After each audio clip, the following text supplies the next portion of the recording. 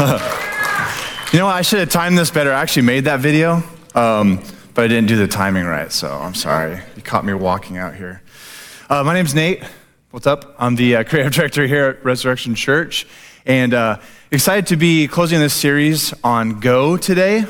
We've been talking about what it looks like to reach the city, state, the ends of the earth. We've had missionaries come up here and be guests, which is really cool to see that. And I know we all don't get to go on the mission field. We just sang happy birthday to a guy in Thailand. That was really cool.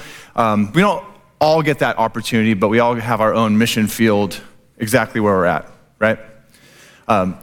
For me personally, I've been fortunate to be able to travel, get on airplanes, and be a part of a band that we go and we rock face, but we also present the gospel every single time. It's a really cool thing about Cutlass, and the reason I was really excited to join that band is if we have to cut something from our set, we always cut music. We never cut the gospel presentation. So that's been really cool. So I've been able to do that, but that for me is kind of easy. That may sound weird to people who, maybe you're not used to being on stage or whatever. That part for me has always been easy. You know what the hard part is the one-on-ones, right? You guys feel that? When you're talking to one person and they're just there and they're just looking at you and you have to look at them and say stuff. That for me has always been a challenge, always been way more difficult. But I have this story. Can I tell you a story?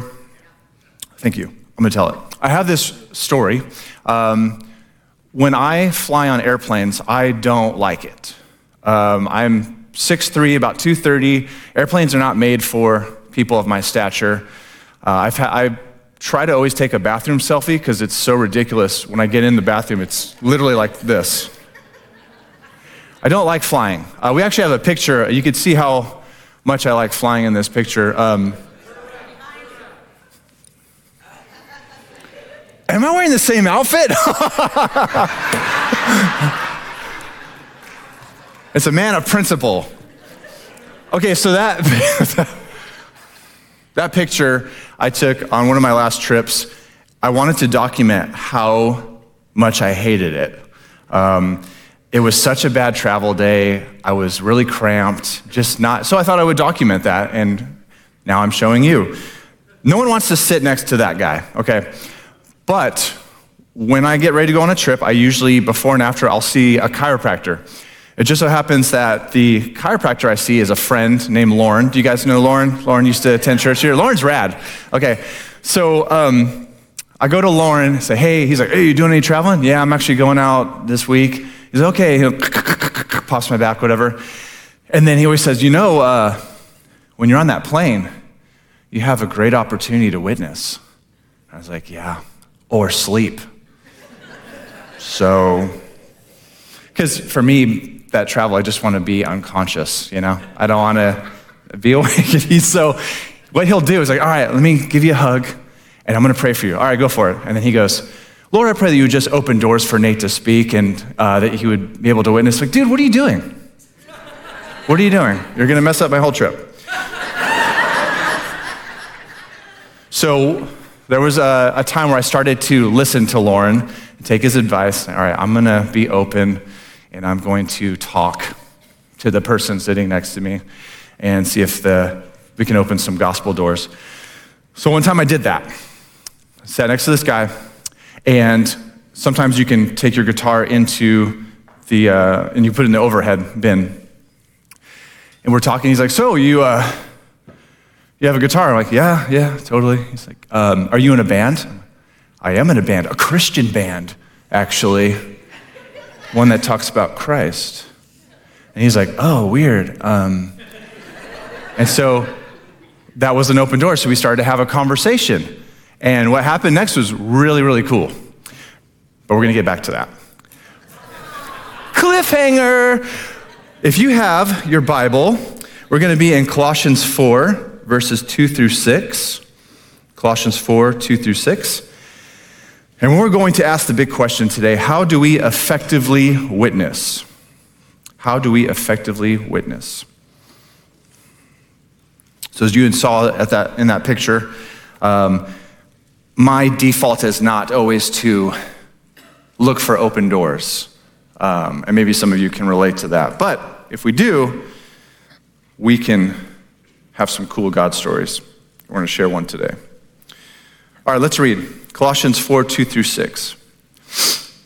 Continue steadfastly in prayer, being watchful in it with thanksgiving. At the same time, pray also for us, that God may open to us a door for the word, to declare the mystery of Christ, on account of which I am in prison, that I may make it clear which is how I ought to speak. Walk in wisdom toward outsiders, making the best use of the time. Let your speech always be gracious, seasoned with salt, so that you may know how you ought to answer each person. So the big question today is, how do we effectively witness? A little bit of context here. Paul is not writing this letter to the church from his cushy church office. He's actually writing this letter while he's on house arrest. And he's there because he was preaching the gospel. So if you're like me, if I'm going to take advice from someone or I'm going to be taught by someone in a particular subject, I prefer that that person has experience in that subject. If I'm going to take guitar lessons from someone, I would prefer that they know how to play guitar. Maybe it's just me, it's like a weird thing that I have. I would even prefer if they were good at it, because then I could learn and I could also be good at it.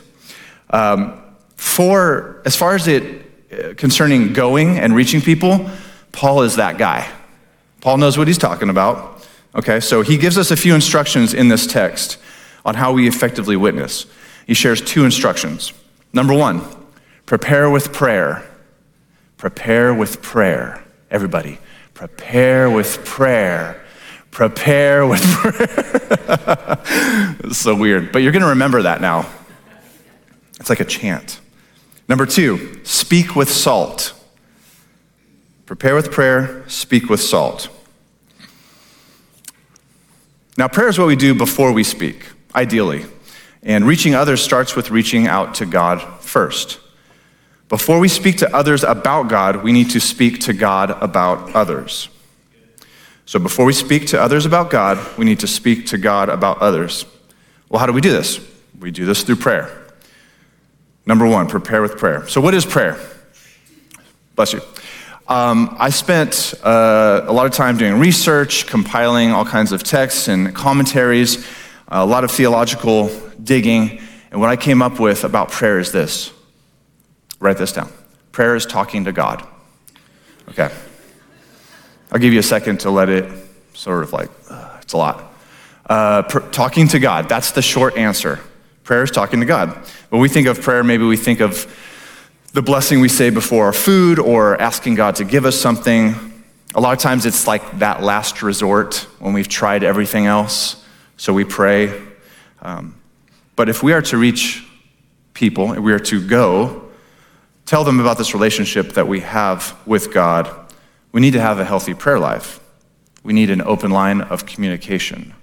It becomes difficult to develop a relationship with someone that you don't talk to. I like to think of prayer as a reverse cell phone. What does that mean? Okay, how many of you have a smartphone? Everyone on earth? Okay, let's just take an iPhone, for example.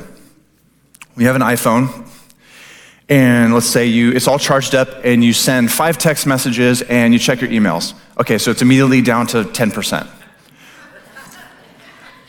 And if there's an update coming or a new iPhone coming out, it doesn't work at all. So prayer is the opposite of that. The more you use it, the more charged it becomes.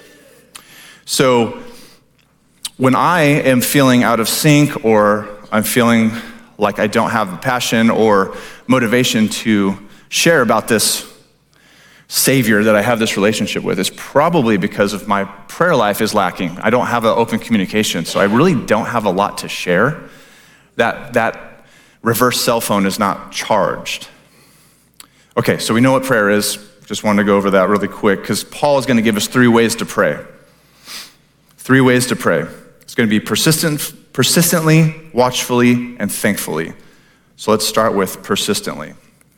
Paul says in this text, Continue steadfastly in prayer.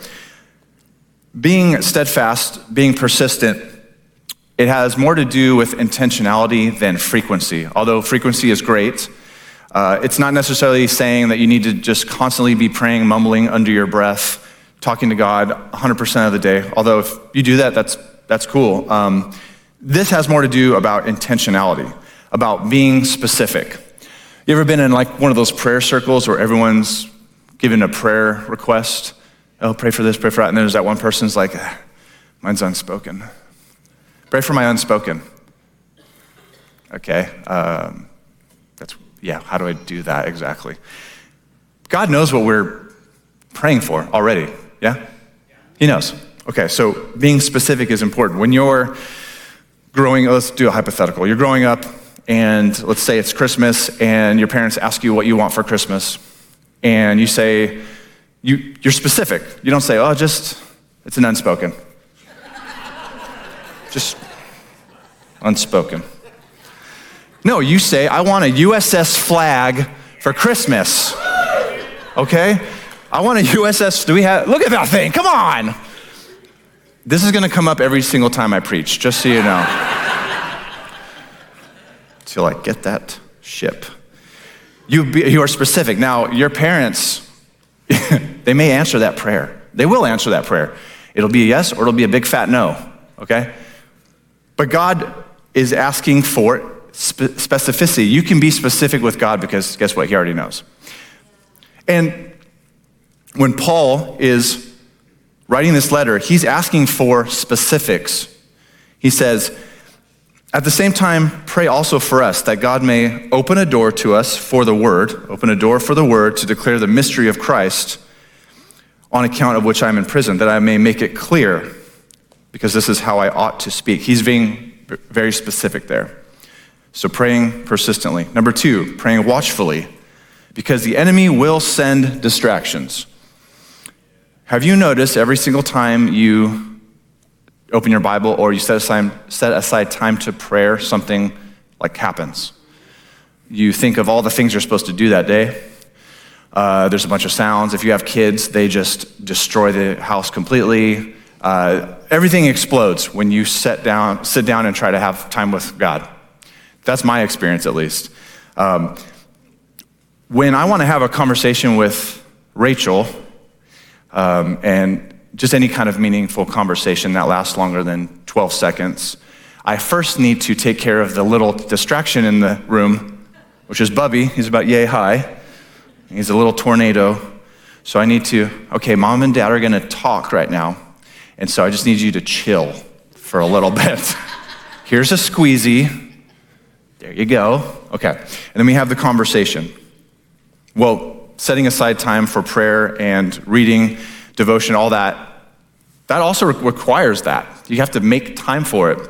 And one of the helpful tips that I got over the years that I'll share with you is when you sit down to do that, keep a notepad by you or a phone. Well, no, keep a notepad. Let's do that. Because for me, when I start to do that, everything comes into my mind. I just write it down and I keep going. Write that down and then I keep going. Because you can always come back to that, right? That's been super helpful for me. All right, when you pray, number 3, you're also to pray thankfully. Pray thankfully. Ephesians 5:20 tells us that thanksgiving is the natural result of being filled and walking under the influence of the Holy Spirit. We're going to look at a text here, Ephesians 5:17 through 20. Ephesians 5:17 through 20. This is what it says. Therefore, do not be foolish, but understand what the Lord's will is. Do not get drunk on wine, which leads to debauchery. Instead, be filled with the Spirit, speaking to one another in psalms, hymns, and songs from the Spirit. Sing and make music from your heart to the Lord. I like that one. Always giving thanks to God the Father for everything, in the name of our Lord Jesus Christ. Giving thanks to God in all circumstances is evidence that you are being led by the Spirit. Have you ever been around someone who's just kind of an ungrateful person? It's not that fun. It's not, did you say she's 6? Yeah. I feel that. Mine's almost 4. it's not the greatest. You want to be around people that are thankful. You ever been around someone that's just like really thankful? Like they bring food to the table, like, thank you so much. Even though they paid the person to make the food, they're still saying thank you. I love that. So with my son, I really want to raise him to be a thankful person. So every Saturday we go to the coffee shop. It's called Bubby Daddy Cookie Date. And he goes and he picks out a cookie, which is actually a pie hole, but that's too complicated. And when he gets it, if he doesn't say it right off the bat, sometimes he does, but if he doesn't, I say, what do we say? And he goes, thank you. And everyone just melts in the place because you want to be around thankfulness. Expressing thankfulness does several things. 1, it articulates dependence. 2, it demonstrates relationship. 3, it communicates gratitude. And 4, it generates humility. Being thankful is a good thing to be. Okay, we know how to pray. 3 things, or 3 ways to pray. Now we're going to look at 3 things to pray for. 3 things to pray for. Number 1, we are to pray for those in the fight.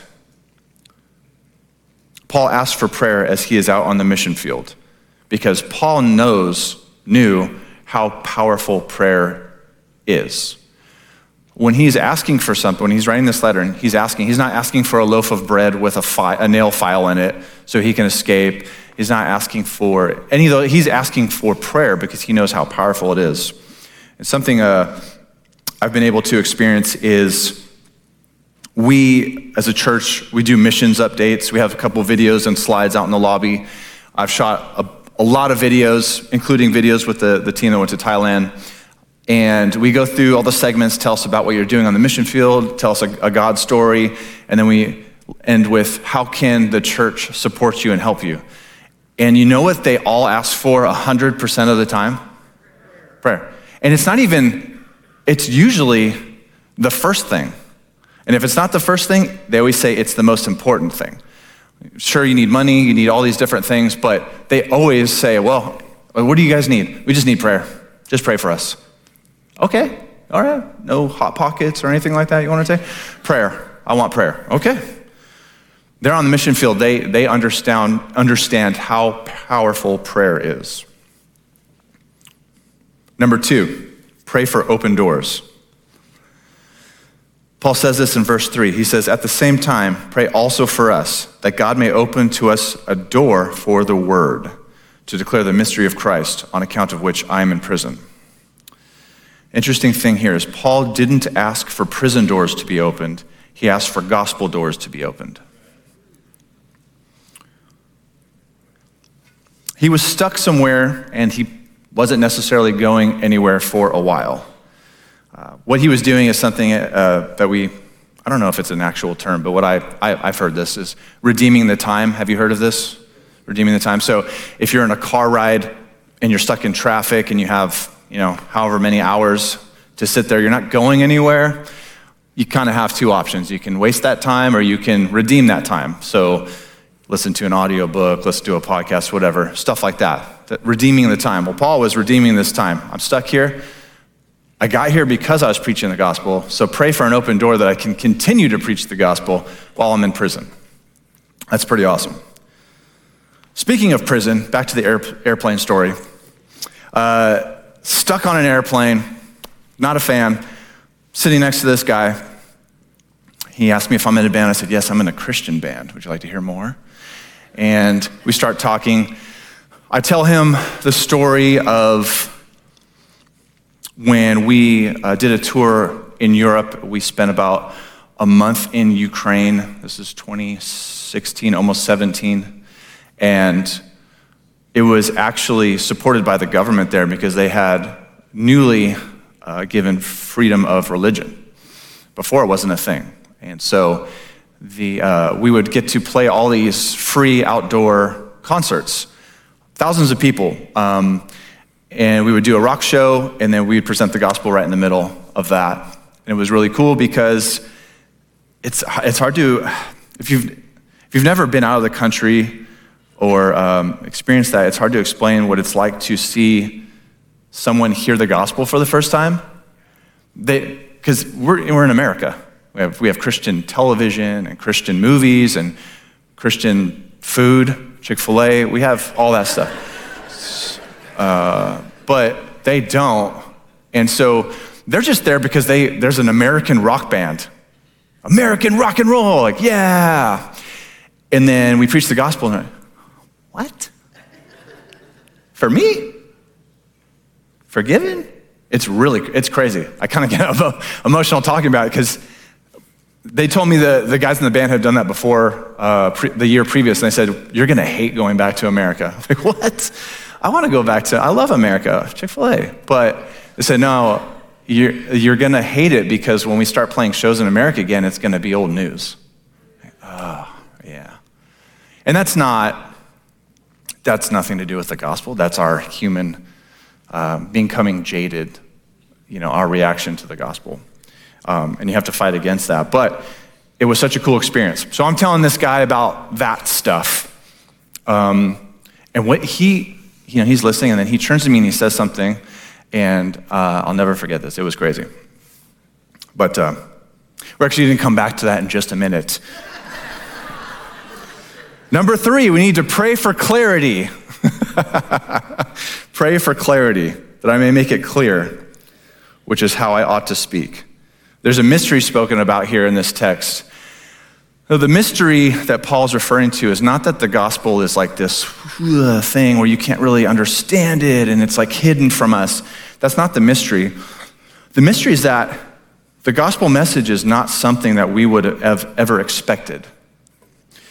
It's just not the way we operate. Jesus would ask us, well, how do you think, Nate, how do you think we should treat our enemies? We should punch them. You should punch them multiple times if necessary. And why? How do you think we should treat them? No, we should love them. I like my answer better. That's mysterious, Lord. I don't understand that. What do you mean we're supposed to love them? How do we lead? We tell people what to do. You go do this, and then they do it. That's leading. And he says, nope, you have to serve them. What? Mysterious. Wash their feet too. Gross. No, you're doing it wrong, God. There's a debt for sin. How should we settle this? Send them to hell. Like, oh, yeah. No, but what if I paid the debt for them? Yeah, but you're innocent. I know. But I'm going to pay the debt for them so they can have eternal life. That just seems crazy to me. That is a mystery. The gospel message is a mystery, not because it's hidden or it's super complicated. It's just, it blows our mind. And when we witness, we are simply just retelling the events of our life. We're retelling the gospel events and what our life was before Christ and what our life was after. We're just witnessing. It doesn't need to be complicated, and I know we like to overcomplicate things. But we need to speak with clarity, as Paul's asking for his speech to be clear. But he does need to speak, and we do need to speak. And we need to speak with salt. Number 2. So number 1 is we prepare with prayer. Remember the chant, prepare with prayer. Number 2 is speak with salt. Here's the thing about speaking that's really important. You have to speak. You have to open your mouth and say stuff, okay? Speaking with salt requires you to open your mouth. Have you ever heard that phrase, preach the gospel and use words if necessary? Oh, that sounds really cool. Doesn't make any sense though, because you don't live the gospel. You don't act out the gospel. The gospel is a message. It's news. It's good news. You have to speak that and retell that. Now, your life should reflect the gospel impact on your life. Understand? So you should be different as a Christian. You should live and act different. But that's not the gospel. The gospel is a message that you have to speak. It's not an either or. You don't just get to live the gospel or live a Christ-like life and think that's going to preach the gospel. You also have to speak and preach the gospel. You don't have to be on a stage to do it. You just have to tell your story. You have to witness. Romans 10:14 says this, How then will they call on him how then will they call on him in whom they have not believed? And how are they to believe in him of whom they have never heard? And how are they to hear without someone preaching? It's not an either-or situation. We have to speak. And we have to speak with salt. Why does Paul use this metaphor with salt? Well, salt does two things. Number one, it draws out infection. Let's get some science in here. Salt, or sodium chloride, forces the liquid in cells to move out of the body when it comes in contact with them. If there is bacteria in the liquids, it is forced out too, helping to cleanse the skin. This is why salt water has been used since ancient times to treat cuts, wounds, sores, and skin irritations. Salt draws out infection. I've also told this story a few times. It's really gross. I had an ingrown toenail that went nuclear. I don't know if you guys remember, anyone remember that story? Let's talk about that again. When it was getting all gross, I was like, what do I do? And so, well, first things is soak your toe in warm salt water because it draws out infection. So there I am with my foot up in the sink and making sure Rachel is not home. She doesn't see this. Yeah, I did that. The salt draws out infection. When you speak the truth, you ever heard the phrase truth hurts? Yeah, it hurts because it's drawing out infection. When we speak the truth, it's not always a pleasant thing. It's not always a pleasant thing to share because it's, you can see the person's face, and it's really not always a great thing to experience. When someone calls you out and they tell you the truth, first reaction is to flinch because it is drawing out infection. That's what truth does. Drawing out sin, drawing out infection, exposing that infection. Salt also preserves and flavors. So Paul uses the metaphor of salt because in Paul's day, salt was valuable enough to be used as money and was treasured for its ability to preserve and flavor foods. So what is he actually saying here by talking about salty speech?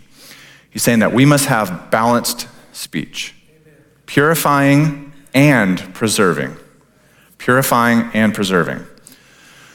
Anyone cook a lot in here? I'm somewhat of a chef. I've been cooking a lot lately. A lot of eggs, a lot of bacon, things like this. Look it up. It's fancy. But I've been cooking, more complicated stuff. I made dough this week. That was really exciting. And growing up, my mom was a really, really good cook. And when she's cooking, one of the cool parts is sometimes she would yell at you, Nate, come here and taste this. Come in and lick the spoon or do whatever, taste it. Well, when I'm cooking, I'm doing it kind of how I watched my mom do it, where she didn't use recipes a lot.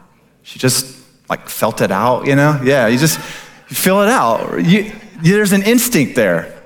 You could smell the seasoning, be like, yeah, that's about right. I'm gonna use however much that is. Put it in there. And then as you're going and you test it out and you taste it and see how it's tasting and the sauce, the secret sauce, and you find that right balance. And then boom, you have your recipe. Well, I think a lot of times, at least for me, when I am feeling not motivated or not excited or not passionate about sharing the gospel, it's because I haven't been tasting the cooking. What I'm saying is, I'm not excited to share a dish with Rachel if I haven't tasted it and I don't know that it tastes good. I'm not really excited to you should, if I just throw a bunch of stuff in there, I'm like, that's probably okay, and here, eat that. I'm not really stoked about that. But if I've been working on it meticulously and tasting it and really absorbing it, yeah, the sauce. You're gonna like the sauce. The sauce is good. And I'm excited to share it. The gospel is like that. A lot of times we have to do what's known as re-gospel ourselves. In fact, I would say do this every day because we think that maybe the gospel is going to get old because it's the same story over and over. The story doesn't really change. The method changes, the delivery changes, but the story doesn't change. But it doesn't get old because it's the greatest story ever told. That rhymed, okay? It is the greatest story. It's the greatest part of our life. It's why we're here. So yeah, taste the sauce because then you're going to get excited to share it with others. And that's important. We don't want our speech tasting like airline food. Speaking of airline food, back to the airplane. So I'm sitting next to the guy. We're having a conversation. I've told him about my band and the things that we do and the preaching of the gospel and the effect of the gospel and like these things that we've seen. And it's crazy. So he shared that, pour out my heart, so to speak. Very difficult for me to do on an airplane. And he sort of looks at me and he says, oh man. He says, "That's cool, man." That was it. And then we land, and then it's over. What a cool story, right? Nate, why are you telling us this bummer of a story? Why would you do that? Tell us a cool story. Tell us the story of where I share the gospel and I say, "Would you like to kneel and say the sinner's prayer with me in this aisle? You sure you don't want to hear about more Jesus? Or are you a Christian now?" No, that didn't happen here. Why am I sharing this story? Because I don't want you to be discouraged. For me, in my experience, I haven't had a ton of those stories. Now I have had some, but I think it's really important to talk about the stories where there isn't like a home run, grand slam. It's just sort of, there's an open door. You walk through the door, you speak with salt, and you don't know what happens next. Because I think that's probably the majority of what's going to happen in our lives. We plant seeds, someone else waters, and who knows? We don't know. I want you to be encouraged because it's not on you to grow this. This is God. It's our job to go. It's God's job to grow. And this story particularly, I really wanted that, that moment I could share in the future where I was like, yeah, and then we just knelt together and cried and prayed, and people were like, "What are you doing?" And then someone else said, "Oh, I want Jesus too." And there was like a revival on this airplane, and they had to cuff me because I was causing and I got detained. It was awesome, and I'm writing you this letter from detainment. None of that happened.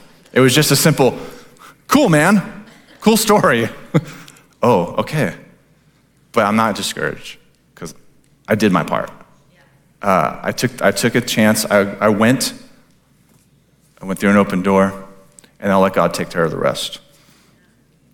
As the prayer team comes up, I want to read a scripture to you. It's in 1 Corinthians 3, 5 through 9.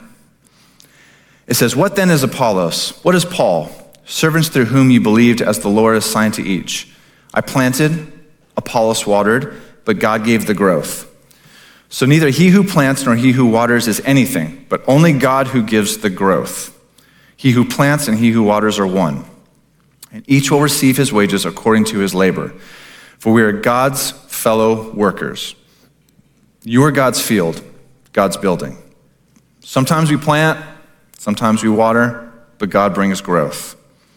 So as we close this series and we go about our daily lives, you walk out that door, I want you to remember these two things. Number one, prepare with prayer.